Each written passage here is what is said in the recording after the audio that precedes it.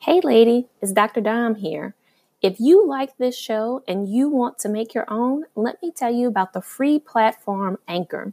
It's a creation tool that allows you to record and edit your podcast right from your phone or computer. You can add songs from Spotify and create any type of content that you are looking for.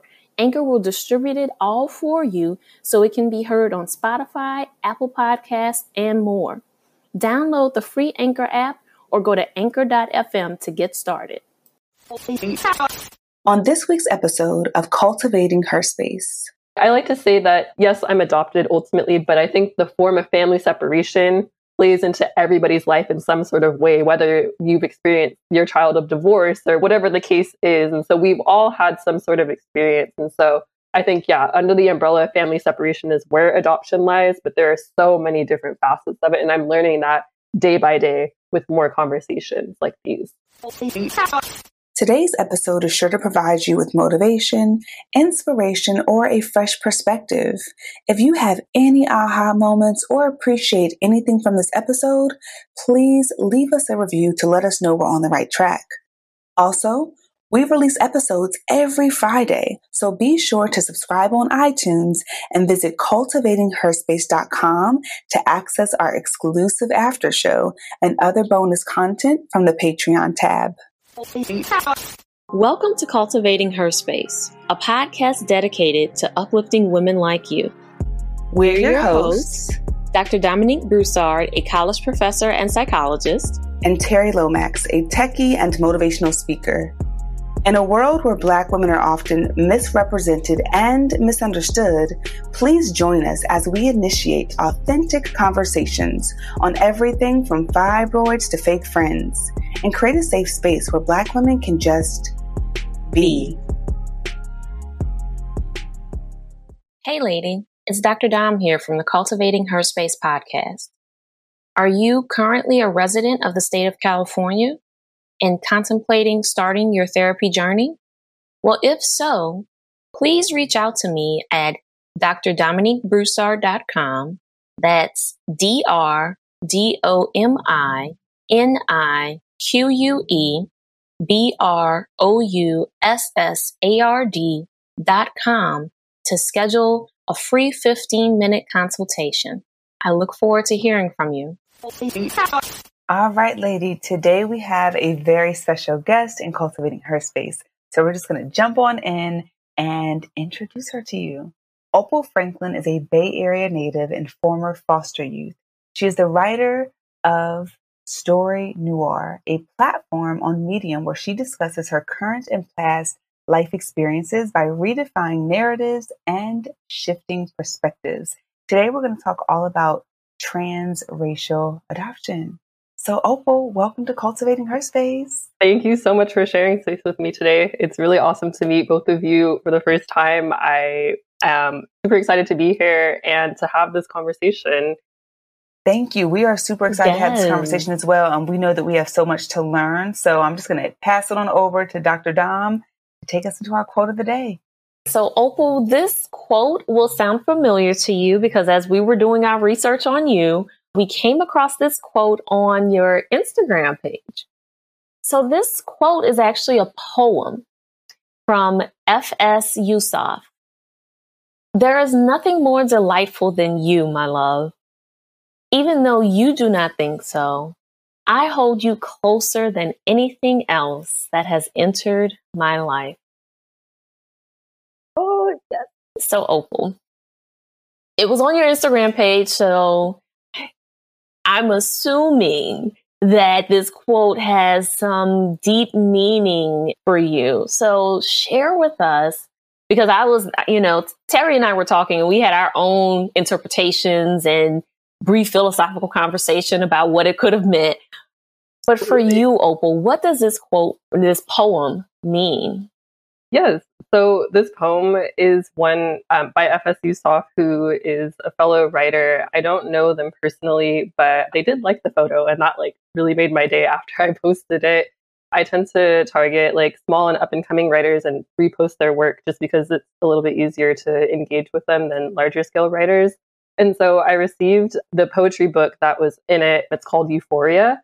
And when I was reading through it, I could tell that he was in a space of being really, really in love. And it's kind of shown on his Instagram page with his wife. And I'm like, oh my gosh, this is so pure and so amazing. And so even though at the time that I posted it, I didn't have a specific love interest, I'm just a big old simp. If you ask anyone, they'll tell you. And so I was just like, this is so amazing. And I think even though he dedicated it to the love of his life, I wanted to dedicate it to myself because I was finally finding my self-love, and it was an interesting time. And so I knew that I interpreted it for me, but I think those who read it could really interpret it for any sort of situation in their life. And so I just thought it was so deep and just so amazing. And so the fact that you all surfaced it is like, oh, so amazing. So I appreciate you for shining light on it. Yay. Thank you for sharing too. That's so exciting because we kind of had that when we discussed what we thought it meant, we kind of leaned into what you shared versus the writer's experience. So thank you for sharing what that means to you. Can you talk to us a little bit about your origin story, Opal, and like, what is your story for those who are not familiar with you and your background? Absolutely. And so I coined the term story noir just because I found that telling my story has always been a little bit complex. Right now, I am 24 years old, but I really didn't reveal the fact that I was adopted until about 2 years ago to people. And so people would understand I wasn't raised by my biological parents, which was an apparent thing. And I can get to the definitions of transracial adoption. But I took somewhat of a colorblind approach of this has always been my family, what happened before. It's not that it didn't matter necessarily, but it wasn't something that I made at the forefront of my identity. And it would be interesting with regards to my adoption, specifically when it came to dating, because it would be like I would find a love interest and then it would be like the second or third date that we're hanging out. And then I would be like, well, I have this kind of secret thing. And they're like, well, what's going on? Are you wanted? Are you on the run? Or, all these different kinds of things. And I'm like, well, I'm adopted. And that conversation has gone many different ways. One of the last times that I had a love interest come over, I had them come over to my mom's house just to visit for a second, but I forgot that I hadn't had the conversation.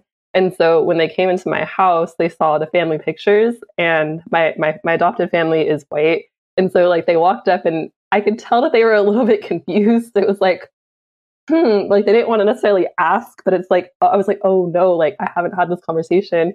And so I kind of freaked out, and I actually ended up, I was like, you know what, like, let's go take a walk around the neighborhood, just because I was freaking out. And they were like, why are you so like, what's going on? I'm like, we need to go, because I just was not ready to have that conversation. And so a bit of my origin story is I was born in Oakland in the Bay Area, born and raised where my family is from. And it was during a time, something that I found millions of families have experienced during the crack cocaine era. And because of that, a lot of families experienced separation. And so I was the fifth child of my mother. I was her only daughter, the favorite, presumably, but don't ask anyone about that. And so due to the things that go on in families when substances are involved, unfortunately, we were all separated. And so my journey was very unique in the sense that out of all of my siblings, I was the only one who didn't have to go through the foster care system. And so I was adopted, or I was placed under guardianship right when I was born. I was considered like a ward of the state for all intents and purposes. I lived with my grandmother for a little bit over 9 months, but then unfortunately she wasn't able to care for me in the ways that a parent should be able to care for a child. And so I was taken under the guardianship of a white couple who lived in a neighboring city in the East Bay Area. And so when I was growing up with my white parents, they took a very colorblind approach. Of course, it was always like, mommy, like, why don't I look like you? Why is my skin brown? And she would often like take her palm and she'd be like, well, we're the same color, like this way. And like, you're the same. And, so I think that it was more of the outside world that had an issue with our like multicultural family opposed to when I was at home. And so when I would be on the playground at school, people would often be like, oh, why do you act like that? Why do you talk like that? I just felt very different. But at home, I felt like I was the same. And so I did go through public school. And so when I was at school, people would be, it was very multicultural. I was very blessed to grow up in a very multicultural space. And so I knew a lot of kids who came from biracial or interracial families, but adopted families were really not the norm where I was from. And so it'd be like, oh, you must have like, one white parent, one black parent. But then when both of my parents would come to back to school night or like soccer games, it would be like, huh? And my parents are also 48 years older than me. So people would be like, is that your grandpa? Is that your grandma? I'd be like, no, that's my parents. And they'd be like, huh? And so as I continued to go through adolescence, I actually grew a lot of resentment because I wouldn't want my parents to be around because I wouldn't want to be like found out. And so, kids want their parents to show up to games and to support them. But to me, it was like, no, because like everyone's going to start to talk about me. And as we all know, kids are very, very mean. And they had a lot of things to say about me. And there are a lot of misconceptions about adoption, which I'm happy to go through a little bit later, but it was traumatizing. And so I eventually ended up transferring to a quote unquote better elementary school, AKA better is sometimes synonymous with white, which was not better for me. And so the white kid, I was too black for the white kids and too white for the black kids, which is a dichotomy a lot of people fall into. But yeah, they did not take too kindly to me either. And so by the time I matriculated into middle school, I was getting bullied.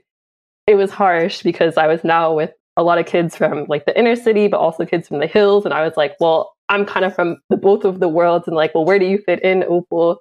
And so I knew that when I had an option to go to my local high school. And then I also had the option to go to a high school that was on a community college campus. And with that program, I would have been able to, once I finished high school, I would have enough college credits to only have to do 2 years of school. And so between like the extreme bullying and, all the bodily changes and things I was going through at, age 13 and 14, I opted to go to that high school for academically kind of excelled children. And so that was really, really great. And it was a fresh start for me because these were kids from like other middle schools, no one really from my specific middle school. And so it was like a new identity, so to speak. People didn't necessarily know that I was adopted because by then I was more independent. I think adoption and like trying to hide that made me very independent, where I was like taking the bus or I would walk or just not have to have my parents pick me up. But the funny part was that my mom used to work at that community college, so all the staff knew me as well. So it was the staff who knew my quote unquote secret, but not the kids. And so the students would be like, well, how do you know everyone here? And I'm like, well, my mom worked here. So it was a very interesting time of my life. And so by the time I graduated high school, I knew I wanted to, of course, go to a 4-year, but I was 5 credits short. And I was like, oh no, like, what am I going to do? But I was in a really good place in my life by then. I was working, I had an internship. And so I did 1 more year at community college, which was really, really good for me. And I knew that I was interested in sociology and Black studies. I had a really awesome Black studies teacher in high school who taught us, I like to say, she taught us what life was like before the slave ship because, we're kings and queens and we're so amazing. And so because I didn't really grow up with Black parents, learning in her class about who I am and where I stand in the world and the beauty of my Blackness, I was just enamored. I was fascinated. But the unfortunate part of when I was applying to university was people were like, well, what are you going to do with a Black studies degree? You can't do much with that. And I listened to that. So I went in as a sociology major with a Black studies minor. And so I ultimately got into UC Davis. And once I was at Davis, I was actually failing my classes. And I was on the verge of getting kicked out because of my sociology degree because I was just unhappy. And it was a lot going on because I was first generation. There was just so much. And so when I was on the verge of academic probation, subject to dismissal, they were like, well, your sociology classes are bad, but your Black studies classes are really good. And I'm like, I know, but I'll never be able to do anything with a Black studies degree. And my counselor was like, who told you that? And I was like, well, it's true. And I'm like, she's like, no, Opal. And she did her math on her calculator. She's like, if you take 1 summer class, you're going to be able to graduate on time. And I was like, wait, really? So ultimately I walked in as a sociology major and walked out as a Black studies major and never looked back. And that was one of the most amazing things because contrary to popular belief, I've been able to leverage that degree in the best way possible. So once I graduated from UC Davis, I moved back to the Bay Area. I moved home with my mom and I started to work in tech. And so I got my first job at a very small seed stage startup where I was making coffee with a robot that made coffee. And that's a whole other story for another day. But what would happen is when the customers would come in and be fascinated by this coffee making robot, ultimately I'd be like, well, you should work here. Like it's a really cool job to work with this robot. And so people would apply and they'd be like, Opal's the one who recommended me. and I was helping build up the staff and recruiting. And so the COO at the time was like, well, Opal, you just graduated from school. You're making like $15 an hour. Like, what can we do to salary you? And I'm like, salary? Like, what does that even mean? Because both of my parents are like, they're blue collar workers. And so it's like a salary, like, okay, that's in benefits. Like, oh my goodness, that sounds really awesome. And so ultimately I got to become a recruiter at the company. And that was really, really fascinating to me. And so I was recruiting engineers for a little bit over 9 months, but I knew that the company scale that I wanted to go to would afford me to form an employee resource group, which is something that I had heard about, but really didn't know much about. And so my COO ultimately was like, well, we're a 25-person company. Those are typically at larger scale companies. So why don't you extend your options? I'm like, are you kicking me out of the nest? She's like, no, I'm pushing you to exceed your limit. And so because I was in the heart of San Francisco, downtown on Market Street, I knew a lot of people. I was meeting people at the cafe. And so I found the next company that I started to work at. And that's where I really, really, it was so great because I was able to join the Black ERG. And I was about a year removed from school, but I still had that hive mentality of coming together with people with common interests. And also because I was in the recruiting org, a lot of the people that I was interviewing, I'd ultimately be like, well, hey, you should join our ERG once you're hired. And so building out from that, I became an ERG lead. And it was one of the most amazing things. I call this like pre-COVID because that was when we were all in the office. And so we had just gotten what I now know as a unicorn round of funding. And so with that came a lot of opportunity. And so with that opportunity, we were able to attend Afrotech and we were able to scale really awesome Black History Month events. This was February 2020. They were really, really awesome. And then, of course, the masks started coming on and it was like, oh, we're going to work from home for a couple of weeks. So the whole situation is happening. And then, summer 2020, need I say. Exactly. And what was interesting about summer of 2020 is those who really put down my Black Studies degree, everyone was coming to me asking for academic, pedagogy for their new knowledge about what it is to be Black. Exactly. Wow, full circle, right? I was laid off the week of Juneteenth, which I'm a little salty about, but into that. And so I spent the summer advising a few companies about their ERG and D&I strategies because I had a lot of experience and a lot of passion for that. And so after that, in about October of 2020 is when I got my job where I'm at now. And that's where I work at a venture capital firm, helping early stage startups scale and ultimately pushing my D&I agenda, as a lot of people like to say, onto these companies, which has been really, really full circle. And so how Story Noir came to fruition and fits into all of that is, it affords me the freedom to be able to write. They do know about my writing. I've had to sign a few things about it to be, I stick to what I know when I don't really discuss my job. But I think it's very important to have a passion project. And for me, writing is what it is. And so I think throughout that maturation process and telling people and owning who I am, part of it is my identity with adoption. And so I had to really take a step back and be like, well, I've never really told this story before. Like, how do I tell it? And so that's where ultimately the Story Noir came in. So story is ultimately engaging with people about their life situations. And then noir is twofold. It's on one hand, it's noir because I'm a Black woman and I love to talk to Black people about my stories. But noir is also the things that you don't see. Noir translates to Black. It's like the things that you didn't know that you may not have seen before. And that's where shifting perspectives comes in, because me telling the world my story about adoption, a lot of people don't know about adoption. And so I'm here for that. And when people read my stuff, I'll often get comments like, I had no idea that you went through that, Opal. And I'm like, that's the noir part that I hid, the dark part. Exactly. So I hope that makes sense. That's a little bit of a story. I know that's a lot of words, but let's dive into these questions because I know that's a lot that's bubbling. I just want to say, first off, you are a great storyteller because you definitely had us captivated. Cause I'm just like, we just going to sit back. We just going to sit over here and listen because, girl, you got a story. So just taking it all in. Now I'm trying to organize my thoughts now because there are so many different parts where I was like, I just want to talk about some of the things that came to mind and then we can jump into whatever here. But I wanted to know about, again, this is a topic that is new, relatively new for me. So I don't know a lot about it. And I hope I don't sound ignorant or No, ask silly questions, but no, please ask this question. Thank you. The first thing I'm thinking of is when you said you found a love interest and they were at the house and you talked about I could assume that there were so many strong emotions you had when you were faced with an opportunity to talk about your secret, right? Which is being adopted. And that's something that, as someone that wasn't adopted, I can't even imagine the anxiety and the stress and the feeling. So I thought about that and I'd love to know about that. But also I thought about you being the only girl of 5 children and how you were the only one that was not placed in foster care. And I'm wondering, like, oh, wow, is it because your Black brothers, they just kind of threw them in the system, right? So I'm thinking about that as well. And you said so much and it was so powerful. So maybe we can start there and then we'll work our way around to any other questions. I can hone in on the story of the family pictures. So it was basically like, you have someone over, naturally you're curious, you see people on the wall. And so I was like, why is he standing there like that? And I'm like, oh snap. Like I didn't think about this.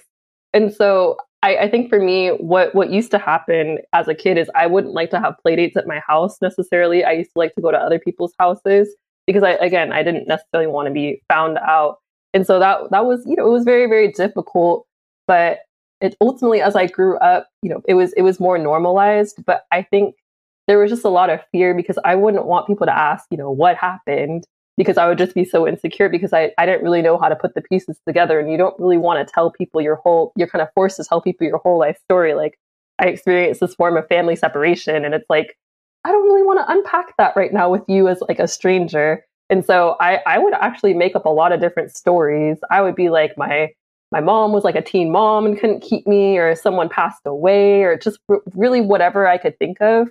But then I had to ask myself why I'm saying this. Why is this so, am I ashamed of it? No, I'm not ashamed of it by any means. But I just never really was afforded the space to figure out and articulate what these things happened or what these things were. And so now as an adult writing about it, I've gotten so much great reception. And I have found that I like to say that, yes, I'm adopted ultimately, but I think the form of family separation plays into everybody's life in some sort of way, whether you've experienced your child of divorce or whatever the case is. And so we've all had some sort of experience. And so I think, under the umbrella of family separation is where adoption lies, but there are so many different facets of it. And I'm learning that day by day with more conversations like these. Wow. Oh, yeah. Okay. So yes, like Terry, I had so many questions as well that came up as I was listening to you. And so what was coming up for me as I was listening to you tell this amazing story is that there were so many moments where I saw some trauma, right? And so I was wondering, well, if you could speak to some of the psychological impact that you recognize now as you're looking back, as you're reflecting on growing up, what were some of the psychological impacts of, one, being adopted, but then two, all of the various times where you tried to hide it? What were the psychological things that were coming up for you? So many. So I think, firstly, with regards to my identity and my Blackness, I think that as a child, when people would find out that I was raised by 2 white parents, they'd be like, oh, so you're not Black, really? Like, you don't act Black. You don't do these Black things. You don't know about these cultural nuances, which, interestingly enough, I did know a lot of cultural nuances because I grew up in such a multicultural community. And so I had a lot of Black friends. And ultimately, what I would do is spend time with their families. Some of the friends that I still have to this day, I consider my mom and my dad. And so I would often try and like overcompensate sometimes as well, because I sometimes didn't feel legitimate enough. And so when I look in the mirror, I see a beautiful Black woman. I have my natural hair. I have all these different things. But for people to try to delegitimize it was very, very traumatizing, again, from a young age and even into adulthood. And as a kid, I didn't have the words to really say these things of like, hey, this is my experience, this is my story. But now as an adult, I can definitely kind of ward off the ignorance and have these conversations. So that's part of it, but it was not easy. having to fight for my identity. Oprah, I want to ask a question because I know I do have a few friends that I know who were in the foster care system and who have been adopted. I'd love to know what advice you have, or if you have a personal experience that speaks to just what you would say to someone who might be struggling with feelings of unworthiness, or, I want to say the side effects of feeling maybe abandoned by their parents because they were adopted. Was that your experience? And if not, can you maybe offer some type of insider advice from what your research to help those who might be in that space right now? What's interesting is that, I mean, even like I said, I'm not too old, but I didn't grow up with social media. But nowadays, with the advent of hashtags, you would be surprised. It's very, very awesome because there's a whole community out there of adoptees who talk to each other online. And you can, I DM people all the time and I'm like, oh my goodness, like this is your experience. And so I've met people from all over the world who have had these experiences. And so I wish that I had that as a kid, because as a child, I didn't know anyone else who was a transracial adoptee. I knew an adoptee who is white and was raised by a white family. So ultimately their experience was different, but it was tough. It was definitely very difficult. Yeah. I watch this TV show, This Is Us. And one of the experiences on there is about transracial adoption, right? And so you have this young Black kid, the infant. The way the story is told is that this infant is taken in by this white family and raised his entire life by this white family. And so it's not as uncommon as we would like to think, right? And I know stories of white families who adopt kids from Latin America, kids from various countries in Asia. And so I have my own thoughts on like what the motive is, right? And what the intentions might be and the impact on those children, right? But I also know that some of the thoughts that I might have might be fueled by misconceptions. And so, Opal, can you share with us what are some of the common misconceptions about transracial adoption and what's the correct way to think about this? Absolutely. Well, let me shift your perspective and redefine the narrative of adoption, because that's what I'm here to do ultimately. So I think that understanding that adoption, and I'm going to bucket it as family separation. It's not a linear experience. Everyone's experience is very, very different.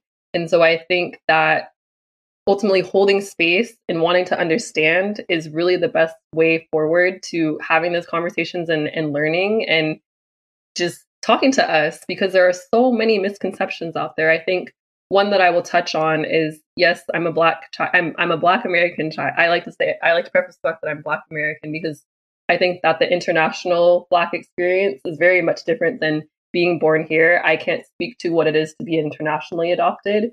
And so as a Black American, being raised ultimately in the same environment that I was born in by white parents is, I mean, it's very interesting. I think one misconception is that Black kids who are adopted by white parents are like adopted by rich white parents. People think that I did grow up, technically for all intents and purposes, I did grow up on a hill, but it was a 2-bedroom house.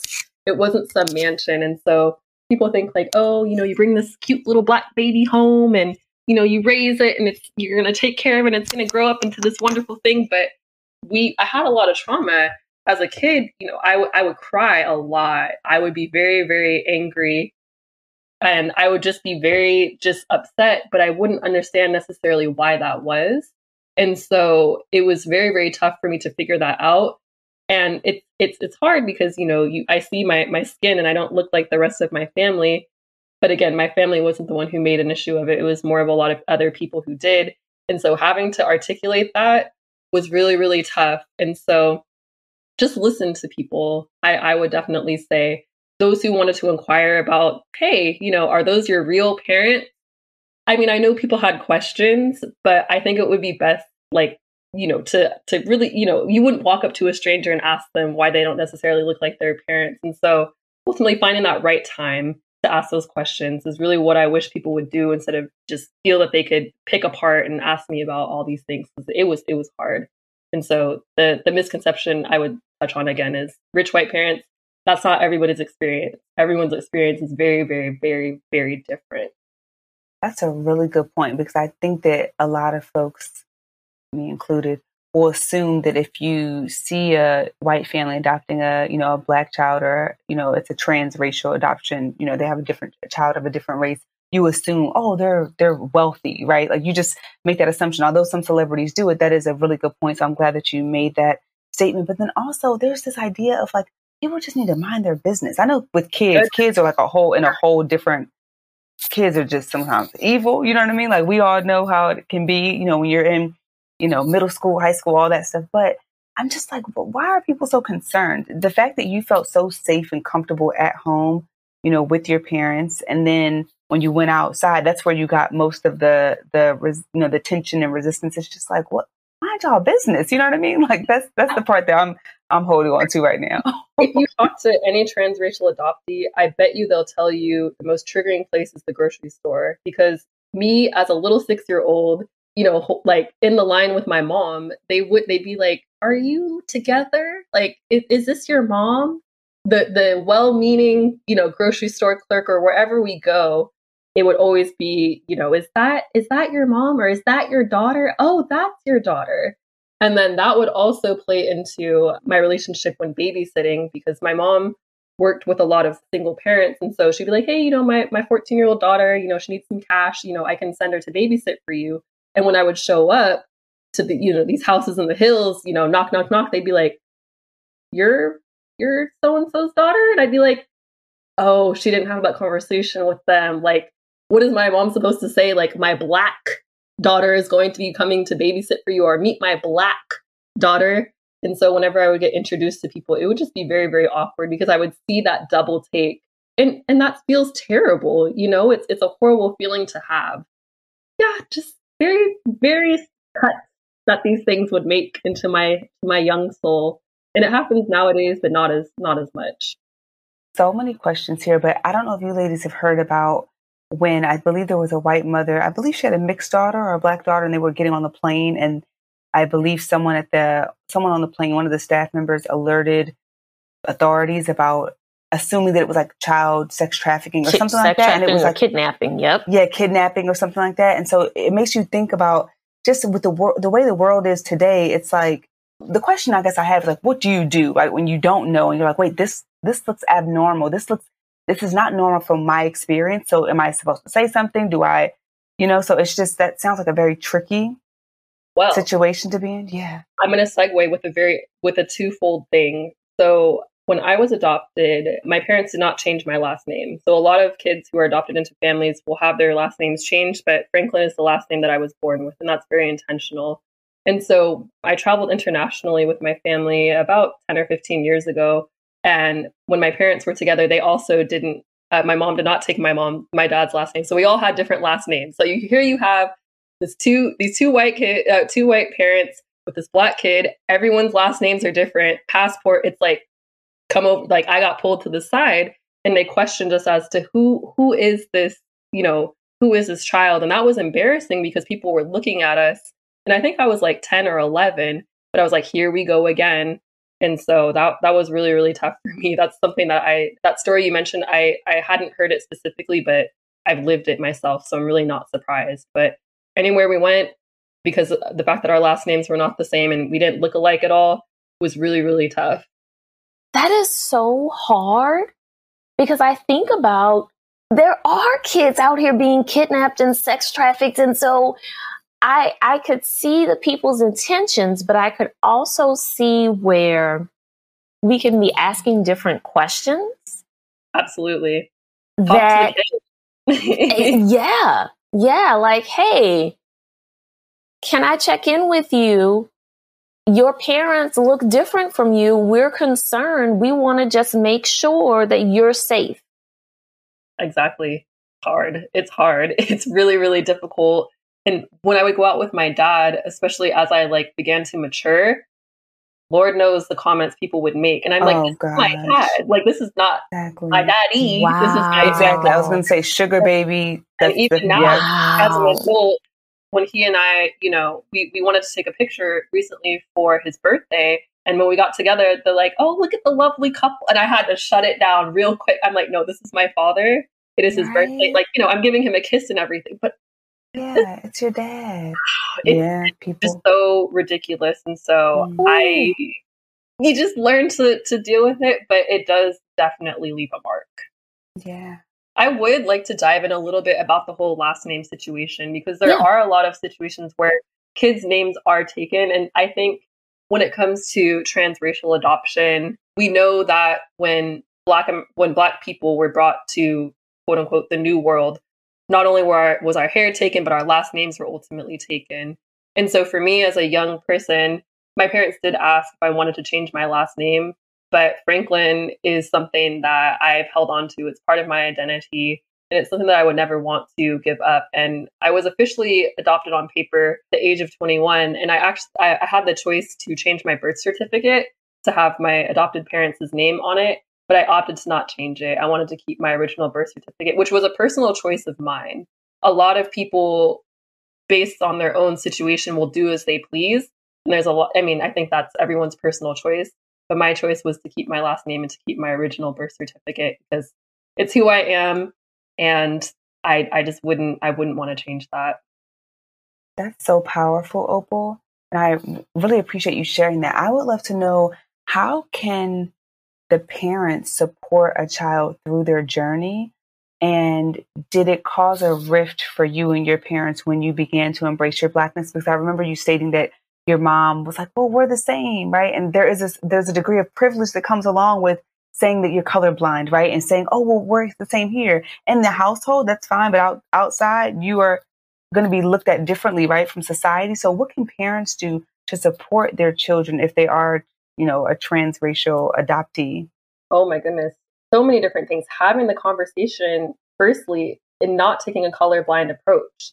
I think that it would have been beneficial for me to, like, hey, Opal, there are so many things that come with being a Black person that I myself cannot necessarily relate to you, but leverage your community. As I mentioned, I did have friends who have Black parents. And so spend time with them.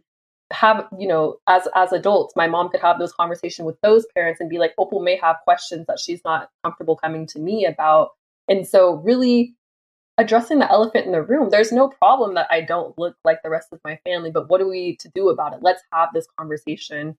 And so it was, I think maybe in high school was when I really started to embrace my Blackness in that sense of wanting to learn about it. Because for me, I've never been ashamed to be Black. I found a lot of transracial adoptees have like tried to hide elements of themselves, especially biracial Black adoptees would try and blend in with the family or kind of there are just a lot of different stories. But for me, I was never afraid to embrace my Blackness fully. I just didn't necessarily have the knowledge about it. And so when I started to learn it from a textbook aspect was when I started to have these conversations. And my parents, they never took Black studies classes. And so I would share knowledge with them and have these conversations at dinner. And so they really embraced it. And they did come to my Black graduation. They were, you know, one of the few white families there, but they were jamming, and my mom is down. She listens to her music, like it's amazing. And so that's why I'm all the more grateful to have grown up in the East Bay area, because a lot of the transracial adoptees didn't meet other Black people until they were adults, and I could not imagine what that would have been like. And they struggle a lot more with their identity and accepting that. But again, that's their narrative to share. I know with mine that yes, I was raised by white folks, but I also was raised in a very multicultural community, which is something that a lot of TRAs or transracial adoptees have not been able to experience. And it's been very, very bad. So for me, I'm in a good place, but I still have my traumas. And I'd like to get into a little bit later about the relationship with my siblings, because there's been a big rift in that as well. And so, well, Opal, this conversation is just so powerful. Like, you are sharing so much with us. And so what I think we should do is have a separate episode. So we're gonna invite you back and have a conversation where we focus solely on your relationship with your siblings and your birth parents.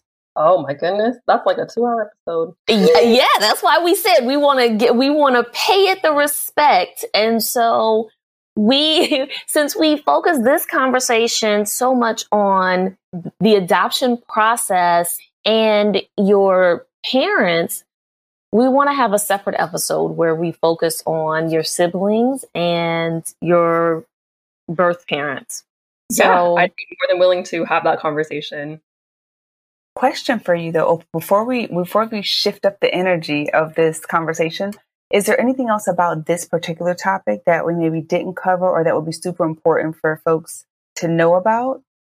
So for me, on paper, I was considered a foster youth. And so foster care, again, is something that we can also talk about in our next episode. But I just think that when ultimately thinking about adoption, foster care is always a good place to start. I think that there's a glamorization of international adoption, but start locally, I would say, because there are so many people who are in need locally of having those conversations and a lot of care. So that would be the ultimate takeaway for that. Awesome. Well, thank you so much. We appreciate that, Opal. And we're just going to go ahead and shift up the energy of the conversation and let's dive on in. So, Opal, because we recognize, appreciate, and celebrate the multifaceted woman, and we believe that it's okay to be bougie, classy, and ratchet, right? You can still be elegant and dance to strip club music if you so choose. We want to invite you to the OU Blatchet segment. So do you take on the challenge, Opal? Oh, snap. Okay. Challenge accepted. I volunteer as tribute. Yes. I love that. Yes. We got her. All right. So now, Opal, what we're going to have you do, we want you to answer 3 questions. We're going to share 3 sentence completions, and then we have some photos of you pulled up on screen, but we want you to choose the number 1 through 3, and then we'll show you that particular photo. And if you could give us more context about the photo that we wouldn't know by looking at the photo, that'll be great. So are you ready for the challenge? I am ready. All right, let's dive on in. So, Opal, what is the best piece of advice or wisdom you've ever received? Oh my goodness. This might sound cliche, but be yourself, because growing up, per the conversation we just had, it was very hard for me to be myself. So just be yourself. I would just say be who you are, because you're no one else is going to cheer for you like you're going to cheer for yourself. So that's my best advice for now. I love that. I love that. So our next question: twerk or 2-step? What about a 2-step with a twerk? Oh, okay. We see that energy. Okay. I don't like to limit myself. That's my answer, and I'm sticking to it. That's right. She's going to stick beside her answer. Okay, come on, Opal. Come on. So, Opal, the next question is, what's the sexiest item you own? I would say this is going to be an interesting answer, a mirror, because that's where I get my confidence. That's where I can feel sexy. It's like I can look in that mirror and be like, you are a boss, B. And then you can say it, girl. Say that. Yes. Okay, I got you. Like, I got you. In the mirror, I'm like, damn. Like, okay. Yes. Like, that's a bad beat right there. That is. And so that is where I get my ultimate sexy confidence from. I be taking pictures in there. I look at so I would say my mirror is my place to go, because when I need to really see myself for who I am, that's where I get that from. Because again, being myself, juxtaposing that question you just asked, like she do it in the mirror, 2-step in and in the mirror. I love it. Yes. That's a beautiful answer. Yes. I like that answer. The sexiest item is the mirror. Okay. So now we have a sentence completion. The most embarrassing thing I've ever done to get a crush's attention is... there was this person that I found on Instagram. This was earlier this year, and they were running this campaign. They're like super into activism and whatnot. And I was trying to DM them and like trying to get their attention. I, would comment and do my thing. And so the way that I got their attention is I Venmoed them, and in the invoice I put my number in it. And they messaged me back. They were like, "Hey, thanks so much for the Venmo. Like, I appreciate you." And I'm like, "Yeah, I appreciate you too." Like, what's good? Ultimately, it didn't end up being anything, but that was so forget sliding in the DMs. Like, Venmo. Slide in the Venmo. Yes. Okay. Okay. Like, that's okay. So that's brilliant. That's a boss ass move right there. I like the way you think. Okay. And I made it a good amount too. So, they had to notice me. Oh, okay. We're making boss moves over here. Go ahead. All right. Our next sentence completion is, one question or topic I wish people asked me about more often is... I'd say about juggling. That's something that I learned because as a kid, I actually went to a circus performing arts camp, and I learned how to juggle. I learned how to walk on stilts. I learned how to walk on a trapeze. And so it's actually a really good conversation starter at parties. What I'll do, like, because I'm sometimes a wallflower, if I see like 3 lemons or 3 kiwis or 3 like things that I can juggle, I'll just like go over, pull them, and I'll start juggling. People are like, what's that black girl doing over there juggling? And I did it yesterday too at work, and people were enamored by it. And so, yeah, that's my answer. I wish people would be so cool. Ask me more about my time when I thought that I was going to one day join the circus when I grew up. You have something to juggle right now? Can you juggle something right now? Yeah, I probably could. If you want me to. Yeah, can we? We'll do it next time, Opal. We'll do it next time. I don't want you to have to search for anything. I was not ready for that. Let me just say... Actually, wait, I have 3 avocado plates that I can juggle. Oh my gosh. Okay, let's do it. This is the first time we've ever done this. This is amazing. I'll be right back. Okay. Well, shoot, we'll keep the show going, Opal. This is yes. Look at this. Okay. All right, ladies, you're going to have to tune in on Patreon, girl, to see Opal throw down and juggle these avocados. This is super dope. Yes. I'm excited.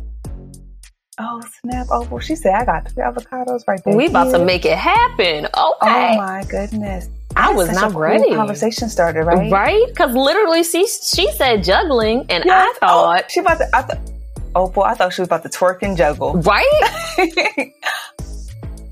There she goes. Go ahead, Listen. Opal. Yo.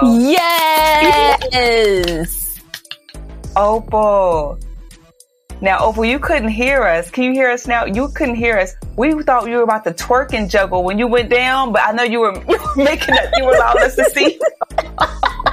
You were making sure we could see you and the camera. That was awesome. That's impressive. Yes. Go ahead, girl. Super impressive. Yes. Okay, we see you over here. Oh, goodness. Okay, Dom. Okay. So... I mean, I feel like I want to answer this statement for you, but I'm gonna let you answer for yourself and speak for yourself. But this final sentence completion is, what I love most about myself is that I can talk to pretty much anybody. Part of my job as a recruiter is I have to talk to people from all walks of life, some crawls and some drags. But, ultimately, we rolling through. And so being able to find at least one common thing is something that I've learned to do over the years. And it's been very, very useful, not only in my professional life, but also career-wise and personally. Like I said, DMing or Venmoing people is, my way of doing it. Approaching people in very kind of unorthodox ways I've learned how to do. Opal, you are a whole vibe. I think that is an amazing trait to have. And so now what we're going to do, Opal, is we want you to choose a number between 1 and 3, and then we're going to reveal a photo for you. So feel free to choose your number. 2. I like the number 2.